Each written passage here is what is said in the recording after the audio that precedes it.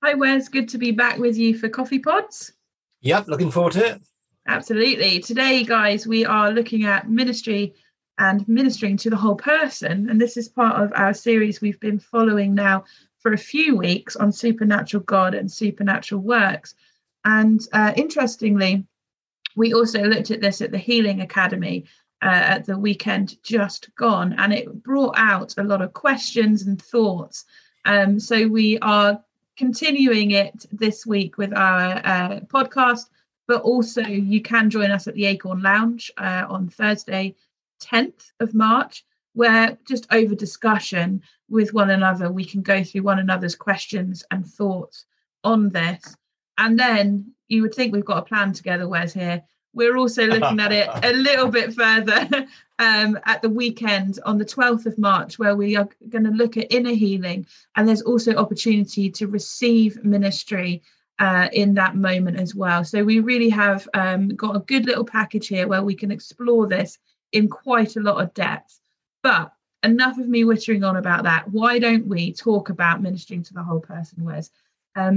Why is this important? Why is it such an important thing? Well, I think one of the interesting things really is the way that you see yourself obviously affects the way that you're going to live your life. But apart from that, the way that I think then that you see God and the way that we relate to God has an impact on the way that we see ourselves, and then it has an impact on the way that we're going to live our lives. And in fact, I think it's G.K. Chesterton who said that when we lose our belief in God, we are likely to believe anything. And so it really interested me that, particularly in relation to a couple of stories in Scripture, when one is Moses, when he has this burning bush moment. And interestingly enough, he asks God two questions, really. He says to God, who are you? Who shall I say that you are? And then he says, and who am I? That I should go. And so there seems to be that thing that is connected between our understanding of who God is and our understanding of ourselves. And funnily enough, Peter has the same sort of experience with Jesus at Caesarea Philippi, when Jesus says, who do men say that I am? And actually that story took place around a rather large rock, which was sort of dedicated as a bit of a shrine to the god Pan, funnily enough. And it's at that point, Jesus says to the disciples, who do men say that I am? And they said, they say one of the prophets or this or the other. And then Jesus says, who do you say that I am? And Peter says, you are the Christ, the Son of the living God. It's then that Jesus says to Peter, you are called, Simon, but you're going to be called Cephas, Peter, rock. And upon this rock, I will build my church, on the confession of who Jesus is. And of course, there's the rock imagery of, the dedication to the god Pan. But then here is Jesus saying the confession that he's the Christ is the rock. And two things, isn't it? Jesus, who is Jesus? And then Jesus tells Peter who he is. And so this whole image of God thing is all sort of woven in together. Yeah, that's incredible. And it just kind of makes you want a moment, doesn't it, where you ask God, who do you say I am? And he just reveals it like that. Do you know, that's not a bad question to ask, Lisa. Yeah. Is to say to God, show me who you see me as, show me who I am. And it can be a sort of an encouraging answer, and it can be a challenging answer as well, because God does deal with love and reality at the same time. But that's not a bad question to ask, Lisa. Yeah, actually, we at the Healing Academy at the weekend, in our discussion group, we were saying that often when we minister to other people, we're very passionate and very aware of wanting to know the person that we're praying for's identity and encouraging them in it. But we neglect our own quite a bit. So when I go to pray, I'll ask God to reveal to that person who they are. But then also it's really important that we do the same for ourselves as ministers. Yes, it is. And funnily enough, it's in a funny way, it's quite significant, because I've noticed that in some moments of prayer ministry, people have seen a model of praying for somebody, whether it's the man in the white suit or the lady in the white dress, or, you put your hand on there and you do this and whatever. And actually, sometimes by following a model of ministry, we neglect the fact that God has made us who we are. And we neglect to minister in the good of the life that he's given us. And I guess sometimes it's because maybe we're not sure that, that's enough. And so we sort of try and copy somebody else's style of ministry. But I would say for those who are involved in as prayer ministers, praying for other people, God made us the way we are. And it's through the expression of his life in us, that's enough for God to work. We don't have to become like somebody else. So your thing about understanding our own image of God is really important. Yeah, absolutely. So I'm going to ask a big question. Okay. I know that you'll help us narrow it down and focus. But who are we, Wes? You spoke in the Healing Academy about being made in the image of God. What does that mean? Well, it's really interesting, isn't it? Because God is Father, Son, and Spirit. So he's the Trinity. And if anybody sort of says, yeah, but the Trinity doesn't appear in the Bible, well, it does on a number of occasions. The baptism of Jesus is a case in point. Jesus is in the water as the Son. The Father is speaking from heaven, and the Holy Spirit comes down and rests upon Jesus in the form of a dove. So you've got the Trinitarian aspect there already. So if we're made in the image of God, then we carry in the small, in the micro, if you like, what God is in the big, in the macro. So the fact that, for instance, that God is love means that I have, as made in his image, I have something of that capacity to love. The fact that God is a relational being gives me that capacity as well. I meet people who say, I'm not just not a people person. And actually, I don't accept that, because actually, if you're made in the image of God, you were made for relationship. Yeah. That's the way it is. And I understand why people say I'm not a people person, but I know what they're trying to communicate. Yeah. But then you think about the characteristics of God, his ability for creativity, his ability to sacrifice. The one that really sort of surprised me was God's ability for humility. I mean, just think about that God was not only dealing with humanity, but in the incarnation, the coming of Jesus, he restricts himself to the shape, to the size of a baby. We love that. But the bigger thing is that God then restricts his reality to fit in within my life. And I think sometimes I must be restricting God an awful lot. But, just think about the humility that takes to come and inhabit someone like me, And so it was all those things about who we are, that we carry these capacities, these characteristics of what God is like.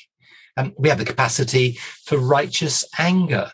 You have the capacity to be angry, but not sin, because God has that same capacity. So it was those sort of things that really made me begin to think, what does it mean to be made in the image of God? And in a sense, how much can I live in that image? And funnily enough, one of the things about inner healing, Lisa, is it's not about healing the wounds that have prevented us being us, but actually in reality, it's healing the wounds of the past that prevent us from living in the image of God that we are made in. Yeah, that's so true, because certain things can rob us of our own humanity, being made in the image of God, and then ultimately our spirituality as well, our relationship with him. What sort of things would you say rob us of that? Well, I mean, there's stuff in life, isn't there? I mean, there's experiences. I mean, you can do everything from the relatively trivial, the minor disappointment, to the absolutely traumatic, the things that have brokenness. I mean, you can name anything from your upbringing, your education. I mean, I guess we've all had those moments when perhaps in choosing teams at school, we were left to the end. Nobody particularly wanted us on their team because we don't necessarily have all the abilities that, alpha male and alpha female were looking for. But down to very tragic things. I've known people whose lives have been really wounded by a separation or a divorce, or even at times the death of a loved one, of missed opportunities. I know people who live with the FOMO factor, fear of missed opportunities or fear of missing out. And it almost, they missed something in life and it sort of almost paralyzes them for making choices in the future. But then there are genuinely the sins of others, as well as our own sins that leave us with wounds. Everything from those who have been just ignored and unloved to those who perhaps have been subject tragically to some aspect of abuse or whatever. There are wounds of word and deed and of attitude that have had a way of not just touching our lives, but getting in them. When you get a splinter and you can't see it, but it's there because every time your finger touches something, you feel the presence of it's there, and you do everything you can to sort of get it out, and when it's gone, even though you might have a little sort of nick in your skin where you did it with the pin and the tweezers and stuff, but it's gone. And of course, in the end, those things mar the image of God in us, because it's like a thorn that's in us that gets covered up, but actually you touch that place, a comment, a word, an action, a memory, a something, and you immediately find you're back there with the pain. And even at times, I've known in times with Christians who are leading churches, where in a moment in a meeting, a song, a message, or something that somebody has said, and it just touches it again, and the thing's alive again. And it's all, someone described it just came like Nikam digital stereo, full Technicolor again. They were there again. And so those wounds sit in us. That mars the image of God. It mars our ability to live in the present. It mars our ability to hope for the future. It mars our relationships with others, perhaps, or even our relationship with God. Yeah, I think that's just so relevant at the moment. As you were speaking, I was thinking of the word triggers. We have triggers, don't we? But actually, I wonder how much we are encouraged to deal with, or not deal with, but bring to God, I suppose, what is the deeper root of why we have these triggers. Because we could be carrying that for years and saying, well, look, that's a trigger, and it brings back old memories.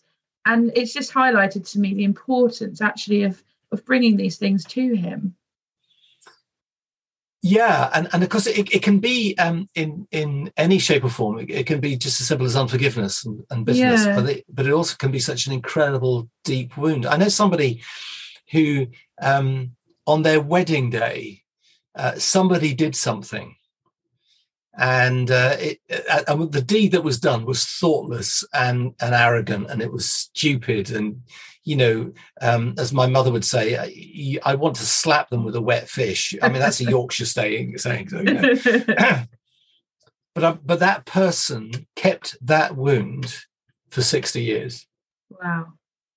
And but you would have, looking them in church and whatever, you'd have never known it, but it was always there when the person's name was mentioned or when the event came up. And actually, I think at times in church, we're in danger of papering over our cracks, or even in our services, papering over other people's cracks, because we don't want the embarrassment, the inconvenience, the upset of dealing with stuff that is really shaping our lives on a hidden but an ongoing basis. And I just think about, on this pretty extreme scale, okay, but just think, I bet nobody expected on day one of Jesus' ministry that there would be a guy in their nice synagogue who was demonized. Yeah. But there was clearly something there. But religion never dealt with it. But then the kingdom comes, and that's, I guess, in a sense, what I would say to people is this: this doesn't have to be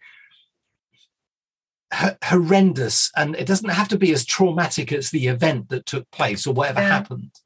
And it might have a moment of pain, but it does become precious, because the kingdom of God, look how Jesus comes, and the thing is dealt with. It's not relived and done again and whatever, but the kingdom of God sweeps in and he deals with it. And I think sometimes in the church, we do paper over cracks. We don't help people to find life and freedom. And I think that is something we always need to look at. Absolutely. Yeah, such a key point when it comes to ministry to the whole person. And so as we just sort of wind it down a little bit now, we've looked at some inner healing needs, haven't we, here, that obviously what's going on inside affects us as a person, but also there's the inhumanity to man, isn't it, to humanity. There's the things we do to one another. I mean, Ukraine and Russia, perfect example right now, where it's just bizarre how God must feel, the way that we hurt one another. What are your initial thoughts on inhumanity to humanity? Well, I think the interesting thing is that, in Ukraine, and it's true for those listening today with our own personal stories, people have lost loved ones, they've lost homes, they've been displaced, they've had to leave, fear for their children, for their parents and stuff. So there are huge individual stories, personal stories that, in a sense, being made in the image of God, that image is being threatened and violated and lost. And so there's going to be a whole journey of people's personal stories being healed, their memories being healed, the thorns of these events being taken out and healed, and it's going to take time. But the other thing, I guess, on a bigger scale, is just about the restoring the image of God to a nation, the healing of a nation, the healing of the corporate consciousness of the people of Ukraine and the people of Russia as well, who who are suffering this and unhappy with it at the same time. And actually, it made me reflect back on the fact that the earth is the Lord's, and that He hasn't yielded that up, and that gives me hope and confidence that the process of healing can take place and it can begin, because God hasn't neglected this, even though we're in moments of saying, God, how long? How's this going to be? But what I would say to people today is this: that we may have suffered inhumanity from other humanity. Things may have been done to us, towards us, about us. And just listening to the podcast, the one thing you can do right now is you can come in a moment and say, Jesus, please lead me out of this. The answer might not come instantly, like that, but actually you can begin right now to say, Jesus, please bring me out of this. Please bring me into connection with those who can help me journey out of this and journey into life and into freedom in the kingdom. Because that's what God wants. The thing that we said this week at the Healing Academy, Lisa, was that God wants us well and whole. And whole is in inverted commas. I know what's whole for me. I don't know what's whole for everybody else. Yeah. But that Jesus died on the cross to make that possibility. And the Holy Spirit is present and active in God's world to put that into effect. And so that's how we begin to look towards the process of finding healing so that we recover the image of God. Brilliant. Thank you. So as we said before, if you want to look at this a bit further, we've got some stuff coming up this week. It's all on our website, 10th and the 12th of March. But Wes, could you kindly pray, please? Yeah, let's do that.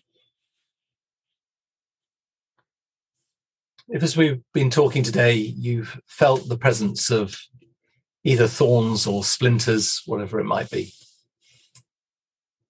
then first of all, know that the love of God is with you, that you're not listening to this by accident, that God has a journey that he's inviting you in. So, Father, I ask today, because of Jesus and because of his love, Lord, whoever listens to this, whenever they listen to it, Lord, I ask that you will answer our prayer, that you will lead us out of this, and that you will bring us into a place, along with others who can journey with us, to enable us to live in the image of God that you gave to us. And I ask these things in Jesus' name. Amen. Thanks, Wes. It's been really good to chat again, and I'm looking forward to seeing everyone soon. Bye-bye. Bye.